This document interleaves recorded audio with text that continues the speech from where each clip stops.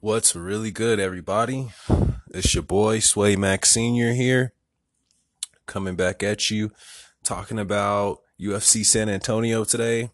Thank you guys for joining me for another edition of the Hammer Fist. I know I haven't officially kind of called it that before, but that's the official title of the podcast on Anchor. And so, like, if you're looking for it, you'll kind of have to look up the Hammer Fist. But yeah, man, let's do it. We got some good fights going on. We got 13 fights. Almost everybody made weight. One fighter did not make weight. Um, and that's about it. We got a pretty good main event. The headliner, of course, is RDA versus Leon Edwards. We also have a pretty good kind of co-headliner, I guess you could call it, in the Juan Adams Greg Hardy fight that people have been talking about a lot on Twitter a lot too. So that'll be interesting to talk about. But yeah, let's just get right into it. Right off the top, this is a really interesting card. This might be a card where the underdogs do a lot of winning. Therefore, we might see a lot of funky lineups going on. So that's something to be mindful of. There's really only one huge favorite, and of course, it's going to be the first fight of the night that we'll talk about. There's really only two or three fights that have implications of ending early, and outside of that, even like the main event, it really doesn't have implications of ending early, which is rare for a 5 rounder. Um, so we'll talk about that as well. But yeah, just really interesting. So we got some good stuff to talk about. So starting with the first fight of the night, we have Dom Pilarte versus Felipe Colares. This is a bantamweight fight. Colares is coming in at plus 269. He's 6,800 on DraftKings. He's going to be the cheapest that we'll see. On the flip side, we have Dom Pilarte, who is minus 340, and he is 9,400 on DraftKings. So this is actually going to be Dom Pilarte's first fight in the UFC. So the fact that they have him as the biggest, favorite on the card betting wise, and he's also the most expensive DraftKings wise, that is really telling. The only thing that I don't like is it's the curtain jerker. It's the first fight of the night, so you're just not really too sure on what to do with it right off top. After digging into it a little bit, though, I mean, Pilarte, he's coming off of the Contender Series. He had a finish. He's tall, possibly also going to look for the sub as well. I mean, I think he definitely warrants that price tag and that odds too. So I mean, it's warranted. On the flip side, though, I think Colares, I mean, he's tough. He's got a bit of a kind of gas tank issue, so the tag on him right now is people are not sure if he's got a cardio issue or not. Kind of remains to be seen. To me personally, he just doesn't move. He just doesn't have good movement. Doesn't move his chin. He just doesn't have the movement you'd like to see from a 135er. So I think it's all warranted. Um, I think this is somewhere where you do have to have some ownership. So Pilarte is definitely the pick. You got to have some ownership. Don't go overboard here. It's the first fight of the night. You don't want something crazy to happen and it ruin your lineups. On the flip side, I don't really even think Colares is live, but if you're playing like 100, 150 lineups or something crazy like that, I mean, you might as well have some exposure to him. If you're just playing a handful of lineups, though, I think you'll be okay with fading him, honestly. If you want to throw him in one, I wouldn't be mad at you. As far as Pilarte, if you're playing a handful, go ahead and put him in two or three, something like that, but don't go overboard and just straight lock him in. Just if the fight was later on in the night, maybe my mindset would be different. But with it being the first fight of the night, it's tough. You don't just want to go super heavy on that first fight of the night. If your gut's telling you, like there's no way, and I'm gonna lock him in, then go ahead and lock him in. So on to the next one, we have Mario Batista going up against Jin Soo Sun. This is another bantamweight fight, 135ers. We got a few in a row here, bantamweight fights. Jinsu Sun is coming in at minus 199. He's 9,100 on DraftKings, and Mario Batista's coming in at plus 166. He's 7,100 on DraftKings. This is actually a pretty interesting fight here. It's really tough to call, to be honest with you, especially for DraftKings. Just not even trying to break down like the fight even a little bit or anything like that. If we just want to go ahead and Look at Mario's last fight. He was 6,900 his last fight, so definitely coming in the underdog. But he fought Corey Sandhagen. He actually looked really, really good. His takedown defense is a little bit suspect, but I think it's gotten better. He's also got a little bit of takedowns himself, so his wrestling's not that bad. Super tough. I mean, like, you can't blame him for losing to Corey Sandhagen. He did only have like 9 significant strikes, so but I mean, it ended early. It just wasn't a good look. On the flip side, you got Jin Sun who fought Peter Yan in his first fight. That's tough, but he at least took that fight to a decision. He landed 58 significant strikes. He had a takedown against Peter Yan. This was in Moscow. He actually put up 34 DraftKings points at 6,600. So I mean, really, like if you're playing cash games, that's not that bad, to be completely honest with you. But really just a tough fight to call. I can see why they do have Susan as the favorite here. But honestly, I would not be surprised if Mario comes out with the victory here. So I think some ownership may be warranted to both. If I was playing a handful though, honestly, I might look elsewhere just because as far as DraftKings purposes, we don't really know what to expect from these guys, like Susan, he might come out here and do something and in this early and warrant that 9,100 price tag, but we just don't know. So for that, I mean, I'll definitely have him in some lineups. If you're playing a handful, go ahead and maybe have both of them in one and then hedge in the other, something like that. But just really a tough one to call, not too confident on either side. But Susan's definitely the pick for me though. Coming up, we have Gabriel Silva going up against Ray Borg. Also, real quick before I break down this fight, I did just want to let you guys know I do have the Juan Adams interview that I'll be replaying for you guys if you didn't catch it last week. Really insightful. He kind of tells us, just drops some really good nuggets, kind of tells us a little bit about his mindset. If you guys have listened to my podcast before, and like if you heard me talk to Eric Anders, who he's actually friends with, he'll talk about in the interview. I like to kind of ask these guys how they're feeling coming close to the fight, where their head's at, that kind of stuff. And, I think it'll surprise people. I think a lot of people, think that his head's in the wrong space and he's doing it for clout and this kind of thing. And while he may be a little bit, I think that's just a part of the showmanship and a part of the fight game in general and just the product of the UFC now. I think this guy is ready to go out there and handle business, man. So it'll be interesting for you guys to listen to and then for us to kind of talk about it after the fact. So yeah, just wanted to drop that nugget real quick. So yeah, Ray Borg's coming in at -185. Again, this is another bantamweight matchup. He's 9,300 on DraftKings. Gabriel Silva, who is very live. I just can't even wait to talk about it. It's +156. He's coming in at 6,900. Yeah, man, Ray Borg, if we just look at his last few fights, the last time he won a fight was, in 2017. It was in March of 2017. He beat Jussier Formiga in a decision, only landed 36 significant strikes though in this decision, had one takedown. No, didn't even have a takedown, had a, advance and a reversal. I mean, like it just was not good. He was 7,800 and only put up 56, DraftKings points. He usually does score well when he wins if we go all the way back to like 2014, 2015 and that kind of stuff. But just recently the guy hasn't been scoring. He has not just once since 2016 he's gotten over that 90-point barrier. And he's had 2 wins since then. And the 2 losses, he respectfully lost to Demetrius Johnson back in 2017. But then he lost to Casey Kinney back, like just earlier this year, you know what I mean? And it just was bad. Like, dude landed 17 significant strikes.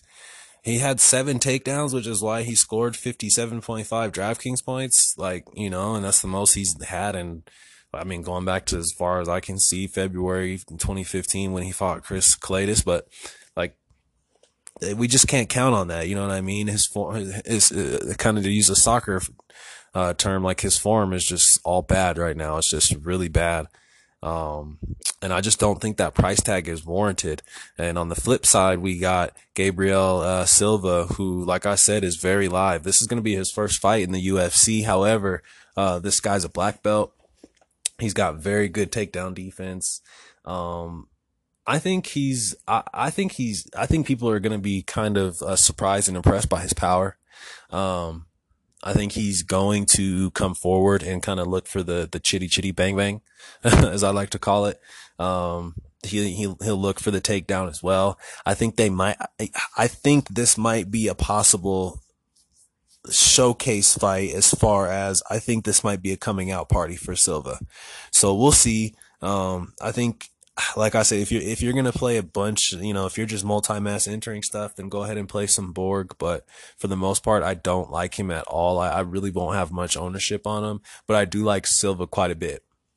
Won't go heavy, won't go super heavy, but I definitely do like Silva in this spot, and I'll probably just hedge with Borg, and like maybe just a couple, just literally as hedge lineups. All right, next up we have Jennifer Maya, who missed weight, going up against Roxanne Modafari. This is a women's flyweight bout, 125ers. Roxanne is the plus 119 underdog, and Jennifer Maya is the minus 142 favorite. This is a close fight all the way around. In pricing, the girls are just $200 difference. Roxanne's 8,000, Jennifer Maya's 8,200. They fought before, which is interesting. They fought before. Maya won in a 5 round fight, I believe it was. But the interesting thing here is that she missed weight. She's gonna come in like heavy. The fight's still gonna go on, but she's gonna come in super heavy. I think that helps her. But the thing is like she doesn't want to really take this to the ground, so it won't really help her as far as that. Because a lot of the times, it's like these fighters come in heavy, and it helps them as far as keeping people down, just their power, that kind of stuff too. I do think it will help her power. I think it helps her in the stand up. I think Jennifer Maya is gonna want to keep this standing up, and Roxanne, man, like what the hell? She's been impressive. I just don't know what to say. Like, I was kind of talking about this when I talked about Nico last week, like these girls from that season kind of were like written off, to be completely honest, but a lot of them have been impressive lately. It's like they got out of the house and they got back to their coaching or something like that. And I mean, a lot of them have been really impressive. So, um, yeah, like Nico looked really good last week, and like Roxanne just beat the Shevchenko sister. It was a split decision, but I mean, shit, she had 5 takedowns, 5 advances. She had 33 significant strikes. At 6,900, this girl scored 96.5 DraftKings points. In a loss, she scored 79 DraftKings points when she lost to Nico in the final. She had 132 significant strikes. I mean, she just can score well, and she's been actually not looking that bad. And if she can get this to the mat, what she's gonna want to, and try some ground and pound, just try to lay on her, keep her down there, land some strikes. Just, I mean, she can do this. She can really do this. So I actually like Roxanne here.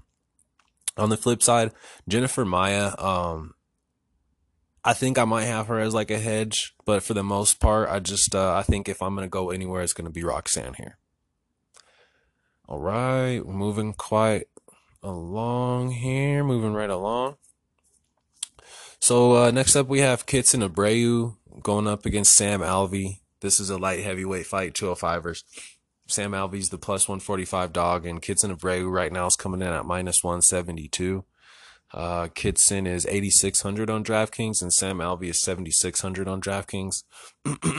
So, and one of the things I wanted to mention, like all of these fights, like I was kind of talking about, they're all really pretty close, except for that first fight of the night.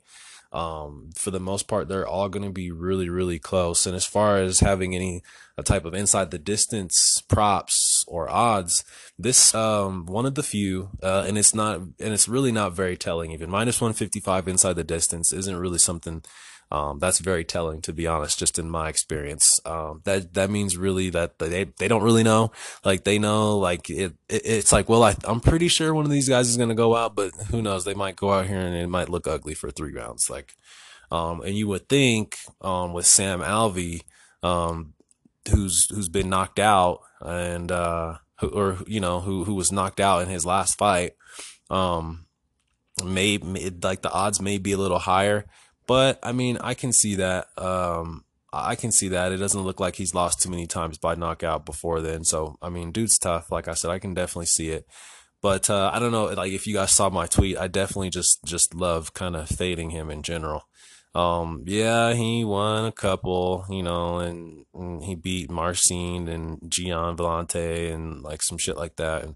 But I mean, I don't know, dude's getting old, man, and he's going up against a guy who is kind of up and coming, and this is kind of one of those fights where I think this is a showcase fight for Abreu. I think this is a fight where they basically have put him out there and they're like, hey, like show us what you got, kid, and he's gonna have to put on a fight. Um, Sam Alvey's got no footwork. Like he's got a right hand, which he'll be looking for. And but I think he's becoming a bit chinny. Like you can't really. I mean, he just got knocked out. Like that just happened. Abreu's with the American Top Team right now. Like I said, I think this is just going to be a showcase fight. He's going to look for the submission. I think he's going to end this early. I just think this is one of the few spots that we can probably take some shots on Klidson here. So I do really like Abreu. He'll be in a bunch of my lineups here. I think he's got the striking advantage. He's got the wrestling advantage. He's got the all around advantage. So I just really like him here. Even coming off of that loss, it was a tough loss in the sense of it was a really tough fight. He fought really tough. So, I mean, yeah, I think this is a spot where it's kind of him, or pass for me. If you want to take some shots on Sam Alvey just for hedge, I'm with you. If I might end up playing like 50, 60 lineups this week, and if I do that, I'm sure I'll have Sam Alvey in like a couple, like two or three or four, just for some hedge.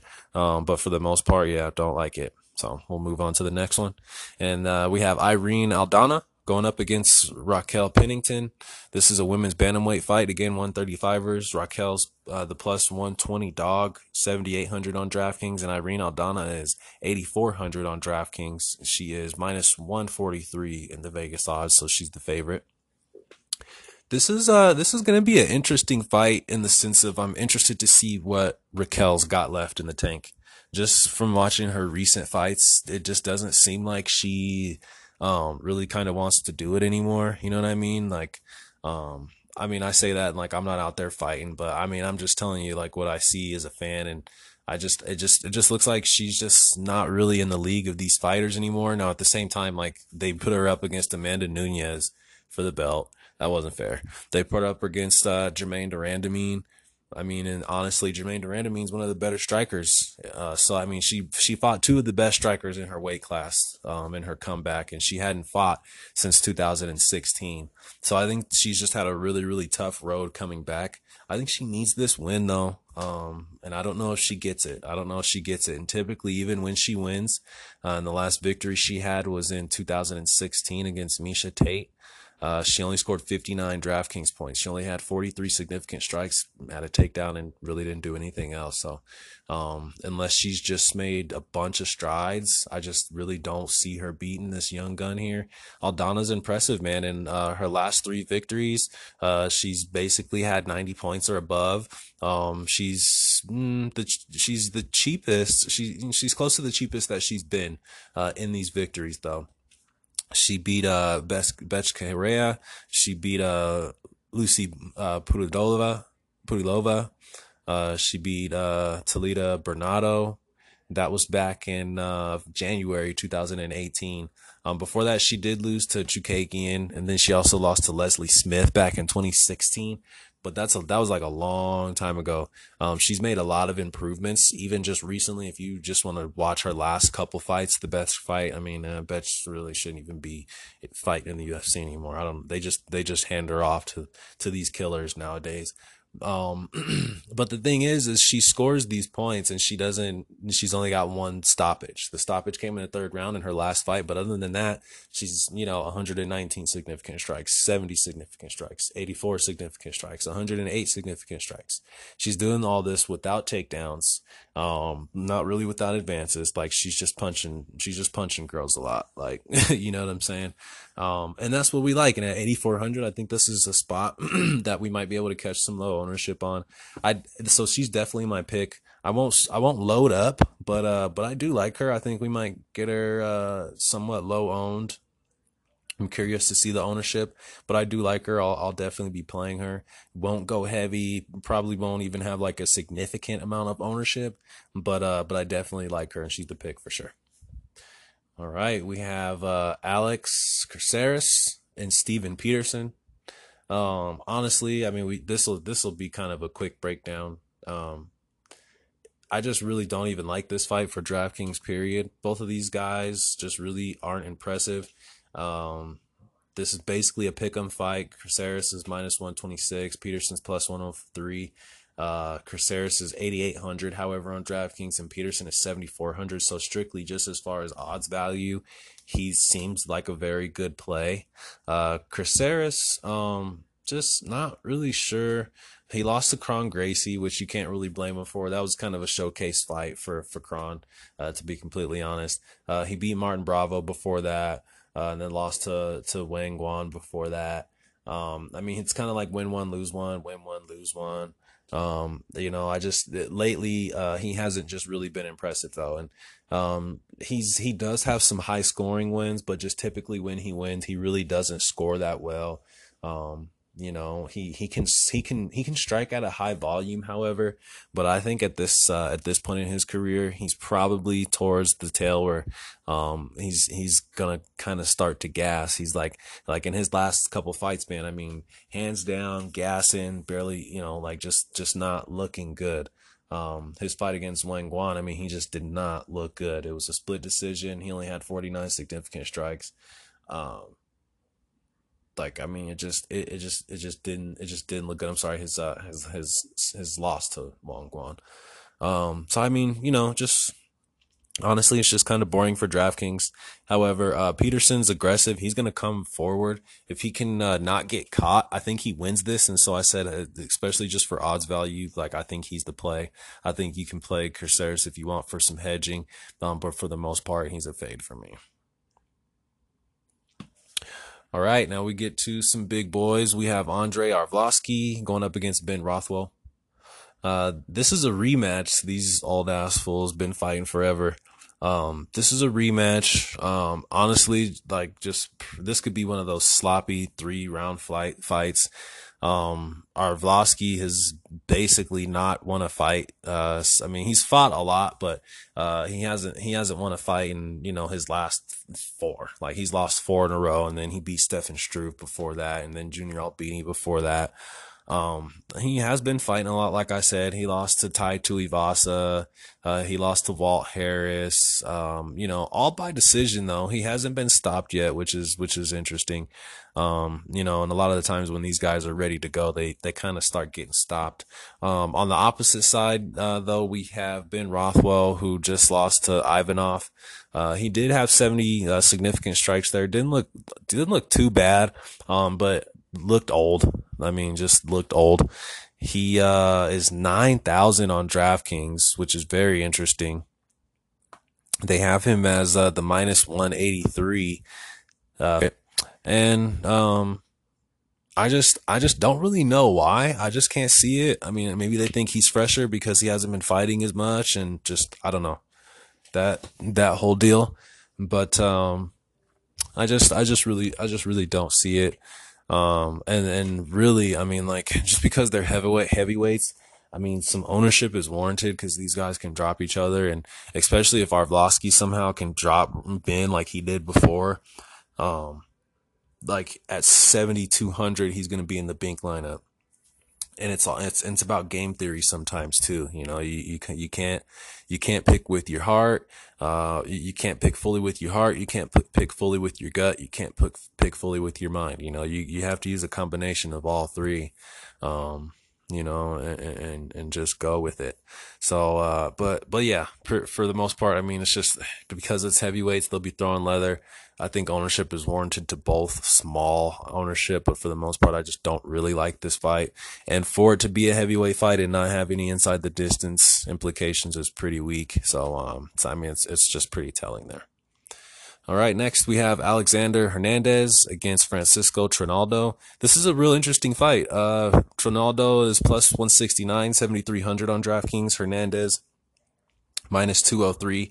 He's 8,900 on DraftKings.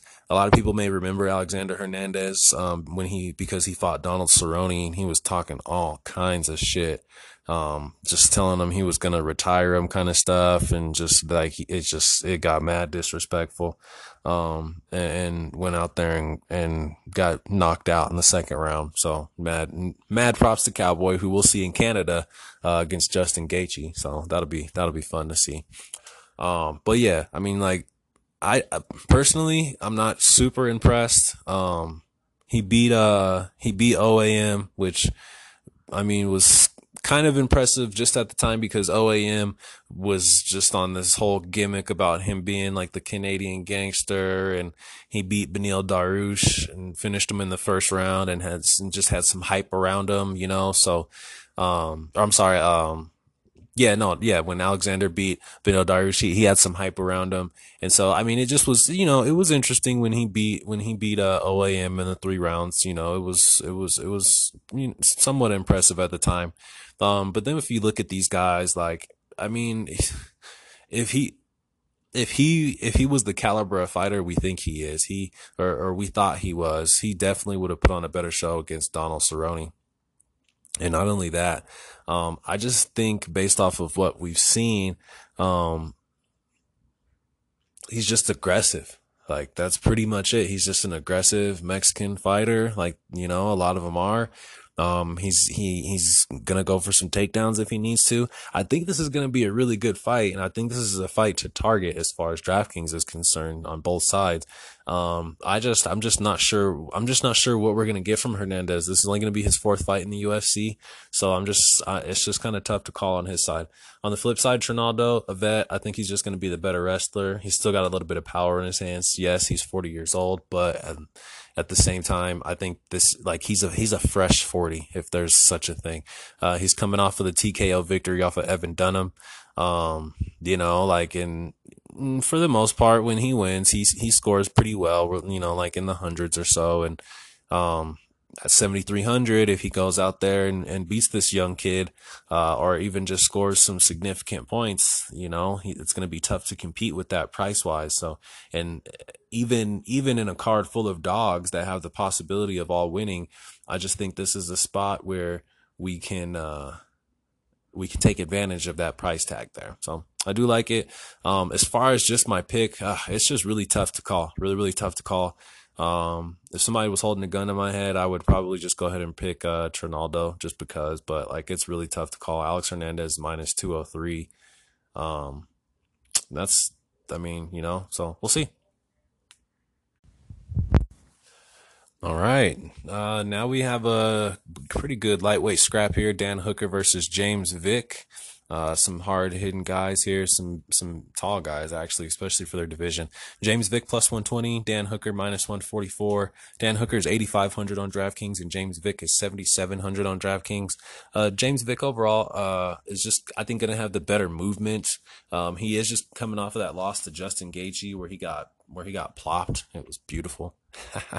And then not too far removed from when he lost to Paul Felder in the decision there, in the unanimous decision. But Paul Felder has looked pretty good recently. So coming off of back-to-back losses, losing to Paul Felder and then to Justin Gaethje back in 2018, back in August. So he's looking for a victory. I think he needs one here. I don't think he needs one to save his job or anything like that, but I think he needs one. On the flip side, you got Dan Hooker, who's coming off of a loss to Edson Barboza, who and lost in the 3rd round, but that was a pretty good scrap. I'll be honest, it was a pretty good fight. He had 81 significant strikes in the fight, got caught. Before that, he beat Gilbert Burns by TKO. He beat Jim Miller by TKO, caught him with a knee. He beat Mark DeCasey back when Mark DeCasey was kind of being really hyped up, and he kind of showed everybody he was a fraud there, subbed him out in the 3rd round. When this guy wins, he scores well. When he wins, he scores well. And at 8,500, I kind of actually like him here. I think this is another fight that we can target. Minus 165 inside the distance, so it's the second fight that carries some implications. And I mean, I just think this. I think somebody's going to drop here. I think Dan Hooker, is going to come out more aggressive. I think James Vick might come out a little more technical because he knows he needs the victory. And I think Hooker's going to come out kind of guns blazing, man. And maybe he'll look for knees. Who knows? But it's a close fight. And as far as DraftKings concerned, I'd say, for me personally, I'll probably pick Hooker and I'll have Vick in some hedge lineups. And I think, that's probably the play there. All right, guys. Next up, we have the kind of the people's main event, if you want to call it. We have Juan Adams going up against Greg Hardy. This is definitely going to be a scrap, to say the very least. First off, we're gonna listen to my boy Juan's interview. He was gracious enough to let me interview him last week. Right before the fights last week. Got to talk to him about his matchup with Greg Hardy, how his training has been going, all that kind of stuff. I think it's really, really interesting for DraftKings purposes and just for the UFC fan in general. So definitely give it a listen, you guys, and then we'll talk about the fight more after. So here we go, Juan the Kraken Adams, everybody. Juan Adams joining us today. We're very thankful he's going to join us. Juan is fighting July 20th. He's fighting against a guy named Greg Hardy. It's in the heavyweight division. It's going to be on ESPN, so make sure you guys check it out. And yeah, so first off, like, how's training going, man? I know you've been crushing it, but for people who don't know, like, how's it going? It's going really well. We added about, let's see, a total of about 11 hours of training per week to my schedule, and it's really paid off a lot. My weight's a lot lower than it's ever been at this point. After sparring yesterday, I think I was 276. So Nice. yeah, normally we start my water cut from 283, and I'm pretty cranky by that point. I'm feeling good. I'm happy. Yeah. I can still have juices and things like that, which are great. So Yeah. it's a big morale boost going in. I feel good. I feel strong. So. Yep, yep. And for and like, I've been following you. For those, if you're not following Juan on Twitter, definitely do it. Definitely do it. He's hilarious. He interacts with his fans and with his followers. So definitely do it. But like, what's been the hardest thing for you? I mean, let's just say food wise. Like, what's been the hardest thing to stay away from, that you're just like at night, like, oh, I think I can grab one real quick, and it's just like, you know what? Let me not do it. For me, that's definitely the toss up between donuts and tacos. Hell yeah. And pizza. Those three right Yeah, there. yeah. Yeah, down here we got Shipley's. Okay. Open 20. There's so many you can just drive through, grab them 24/7. Damn. Like $6, you can be loaded. And Damn. I passed 4 different Taco Bells on my way from the gym home. Wow. So that was Wow. tough. And then we got Cabana and all kind of stuff. Yeah. Food Everywhere. Yup. So like, I mean, and like I said, for those who aren't familiar with you, like, what is it about this fight that's got you so motivated? You know what I mean? Like, what is it about Greg Hardy? I just hate him, man. Like, I think he's a horrible human being, for one, and for two, there's that aspect of it, and what a lot of people don't understand is, fighters, we receive constant input from people, right? It's just nonstop input, and you can only take so much. So, Right. from the second that he was doing MMA, every day, all I've heard is, "Oh, when are you gonna fight Greg Hardy? When are you gonna fight Greg Hardy? When are you gonna fight Greg Hardy?" I'm Wow. like, I don't give a fuck about Greg Hardy. I don't care. I hate him. Like, I just never thought we were gonna fight. And Right. then when the UFC actually signed, like, after watching him fight, I'm like, this dude is trash, man. Why are they even gonna sign him? And then they signed him, and I find out, like, the amount of money that he's making, one, and the placement he's getting, and Yeah. they're just trying to go hard.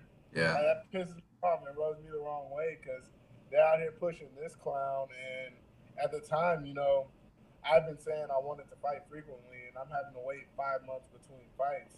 Yep. So that rubbed me the wrong way.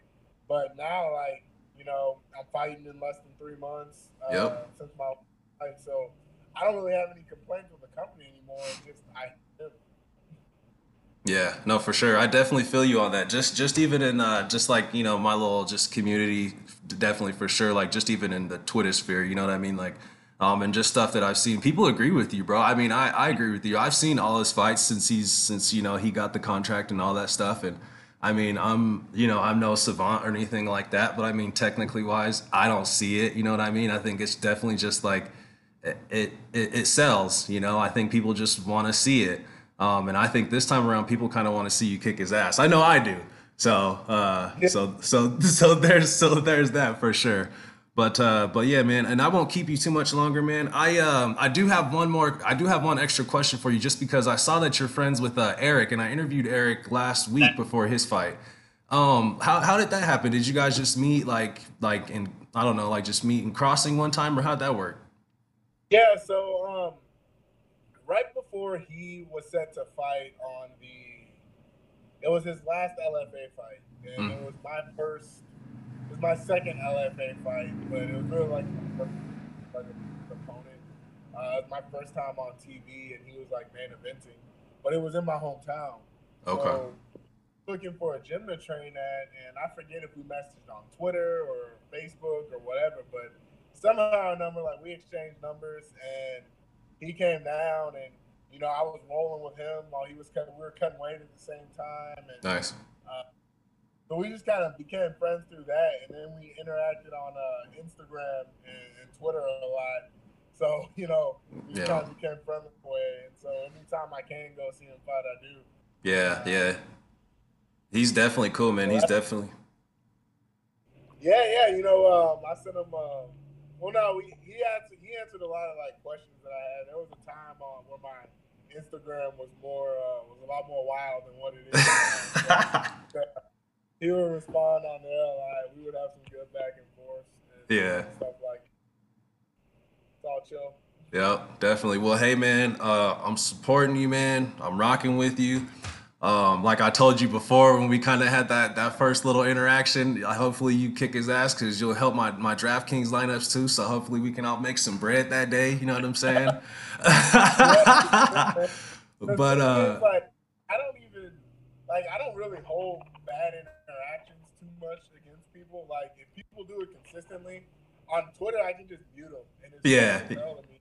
Like, yeah, people on Twitter are just like, there's one dude, he's always interacting, and I said like, I'm pretty sure dude's got a mental disorder, and he got mad and called me like childish or whatever. But that's like the only tweet of his I've seen in like the last 3 months. But he's yeah, talking so much, and that's the thing. People go from like tip riding to hating, and I don't care if you want to hate on me as long as you're creative about it, or like the yeah, shit you say makes sense. Some yeah. people are just like, his striking is better than yours. Okay, well, under which metric? Because I'm Right, looking at and I'm more right. accurate, more per minute, and my level of competition is exponentially higher than his. So For what are you sure, trying to for do? sure. And people don't like that. So Yeah, on Instagram I can just block them. On Twitter it's fun to mute them. Like just they mute them. sound Yeah, because then they can just talk to themselves pretty much. It's like, yeah, it's pretty awesome.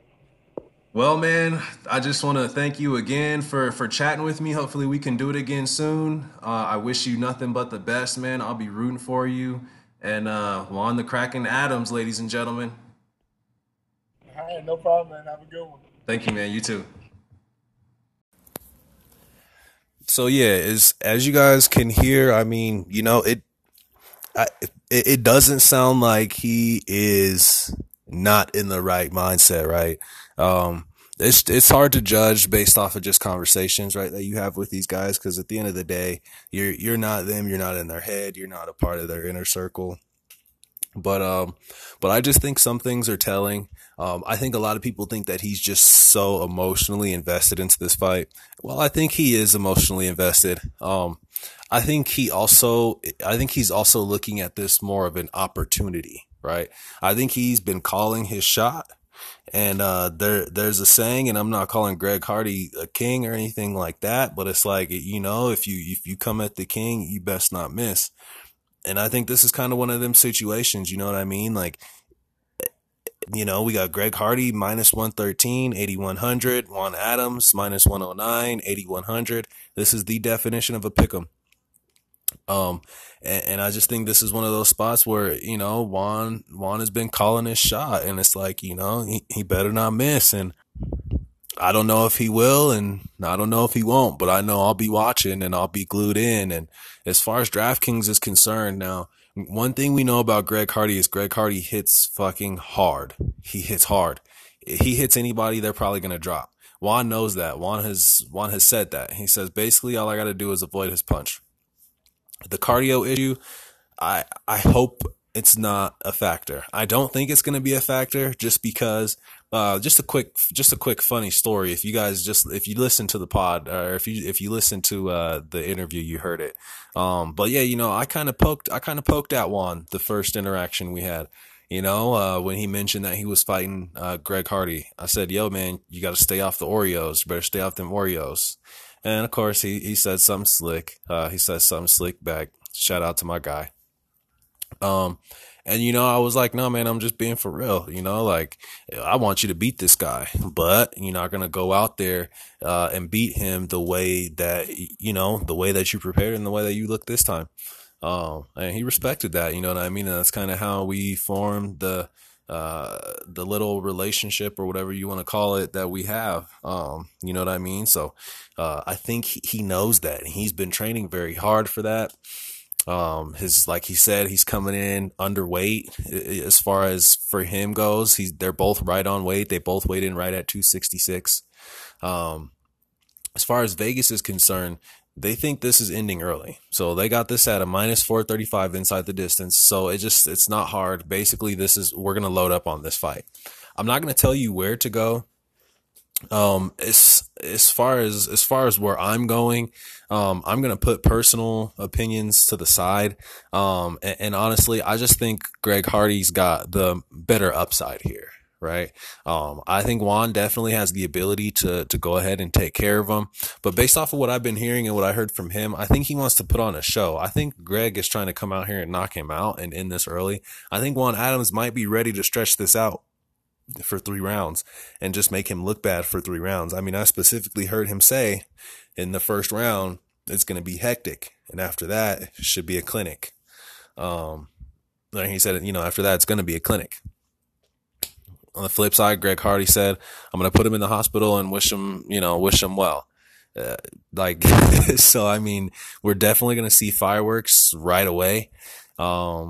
If these guys don't put each other away right away, we could see a sloppy fight though. So everybody needs to be prepared for that. So while I'll have basically, in every single one of my lineups, one of these guys will be in it. You have to also be mindful, this is going to be a heavyweight fight, and these guys, if they gas out, now I don't think it's going to happen. Like Greg Hardy hasn't gone to a decision ever with the DQ and that kind of stuff. I mean, I just don't think it's going to happen. There's a lot of bad blood here. Juan's been calling him out for a long time. Personally, I want Juan to beat him. I agree with him. I think Greg Hardy's a horrible, terrible human being. But at the same time, this is the fight game, and this is a sport. And as far as sport goes, like I said, Greg Hardy's got the better upside here. So I'll probably lean heavier on Hardy, but I'll definitely have my ownership to Adams as well. So it's just about where the field will be at on that. So yeah, next up we have another banger. We have Alexei Oleinik going up against Walt Harris. This is another heavyweight fight. Another one that's going to end early. This is a minus 610 inside the distance. So Vegas thinks this one's going to, they're more confident in this fight ending early than they are in the fight before ending early. So that's very telling. With Walt Harris being minus 157, 8,700 on DraftKings, this breakdown will be pretty simple because I think Walt Harris is going to knock him out. No need to really go back and look at all this kind of stuff. I mean, Walt's your guy. I think Walt's going to knock him out. I think he'll do it early.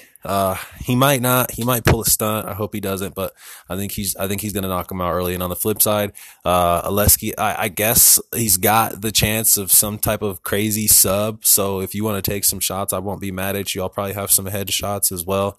Cause I like that 7,500 price tag, the co-main event. So, if you get there and something crazy happens, it's always nice to have it. But, I think at that point, the night will be, you should kind of know where you stand, but anything crazy can happen, right? But the pick is definitely Walt here. I think he's going to do it. I think he's going to end it early and at 8,700. I definitely like the somewhat discount that we get on him. So, I mean, yeah, don't think too hard about it. Don't get cute. Walt's your guy. All right. In the main event, we have Leon Edwards going up against RDA Rafael dos Anjos. This is my guy, man. RDA is my guy. Plus 105 underdog. Leon Edwards is minus 128 favorite. He's 8,300 on DraftKings. RDA is 7,900 on DraftKings. This is an interesting fight. When I first looked at this fight, I kind of told myself this might be one of those main events where I probably don't load up on. That still may be the truth, just because Leon hasn't really shown that he's going to score very well, even in victories. And he basically has gone to decision almost every fight based off of what I've seen. Let me just double check here. He beat Peter Sabata by TKO, and he's got a submission. But basically everything's gone to decision. He does need an impressive win, and the guy hasn't really lost a fight. In years. I think he's on a 7 or 8 fight win streak. So, but at 8,300, if he's going to give us 86, 90, I don't know. For GPPs, we really want that. We really want that win, that signature win, that quick win, 100 points, 100 plus points. It all really depends on how the card goes. So it's always tough to say. It's always tough to say. But, I think this is, I think this is a fight you definitely do want to target. I'm not sure how heavily, it is the main, it's the last fight of the night. You do probably want to have that last big score of the night in your lineup to just get you over the hump. That's just normally the case, just in DFS in general, guys. Not always, but just in general, it seems like, oh man, that guy had this guy. And it's like, for some reason, some rhyme or reason, it happens, right? You need that last player in the last game, or in this case, maybe the last fighter. And their price tags make it very doable. Nobody's in the 900s or the 9,000s, or anything like that. So they're pretty similar. We can go ahead and load up on both. I personally like RDA here. I think he's looked a lot better. He lost to Kamaru Usman. You can't really blame him for that. Lost to Colby Covington, but he just beat Kevin Lee by submission. Looked really impressive. He hasn't looked all that bad, and when he wins, he's going to give you 100 plus. It's almost guaranteed. Even in decisions, he's going to give you 100 plus. So for that reason, of course, if you're going to play cash games this week, go ahead and load up on both, stack it, move on, find another favorite you like. And, so yeah, I like it. I think the winner should score well here and should score well enough that it should put you over the hump. My preferred play is going to be RDA though, just because of price. I think we should get some decent ownership on him. But other than that, hey guys, thanks for sticking with me. Hopefully you guys enjoyed the interview. I have a really big announcement on who I'll have joining me for a podcast for one of the pay-per-views next month. So that's really exciting. Somebody that I'm sure all you guys know and respect. So I'm really excited to get them on. Other than that, this has been the Hammer Fist podcast with Sway Max Sr. If you guys want to hit me up on Twitter, you can definitely do so. You can message me. You can just tweet at me, whatever's clever. And yeah, this is it for UFC San Antonio. Signing out. Peace.